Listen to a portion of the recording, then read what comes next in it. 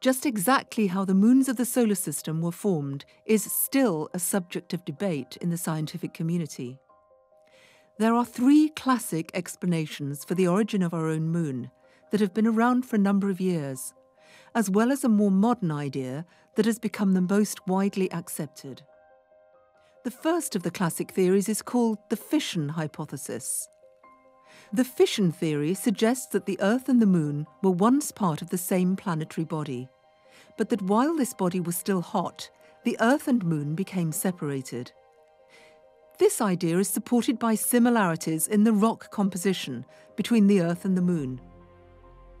However, a necessary condition for this theory would seem to be that the two bodies also have to move in the same plane, whereas in fact the Moon's orbital plane is tilted by about 5 degrees. Another complication is that Earth would have to have been spinning about 8 times faster than it does now before it could split apart.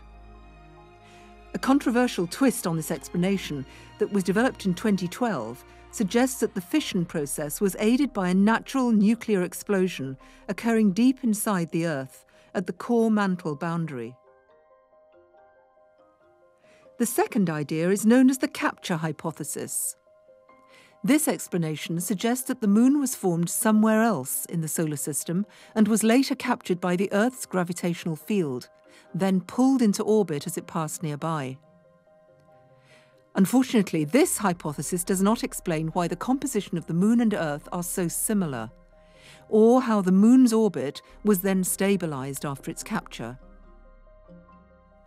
The third long-standing theory is the accretion hypothesis. This suggests that the Moon and the Earth condensed separately from the material that formed the solar system. The Moon was built up from the material left in orbit around the Earth after the Earth formed.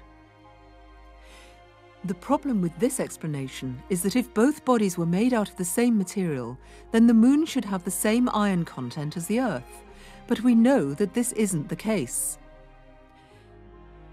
A newer concept called the giant impact hypothesis has become the most widely accepted theory to explain how the Moon was formed, though even this doesn't fit in all aspects.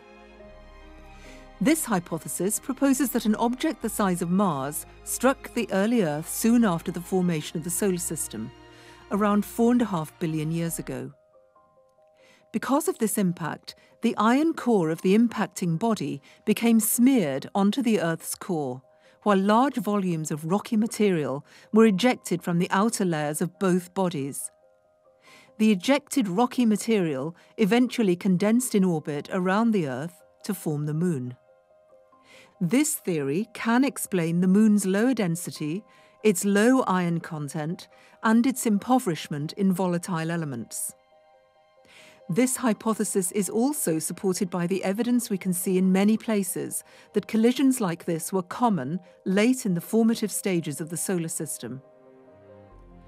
However, the isotopic compositions of the Moon and Earth are so similar that many scientists are beginning to doubt this explanation.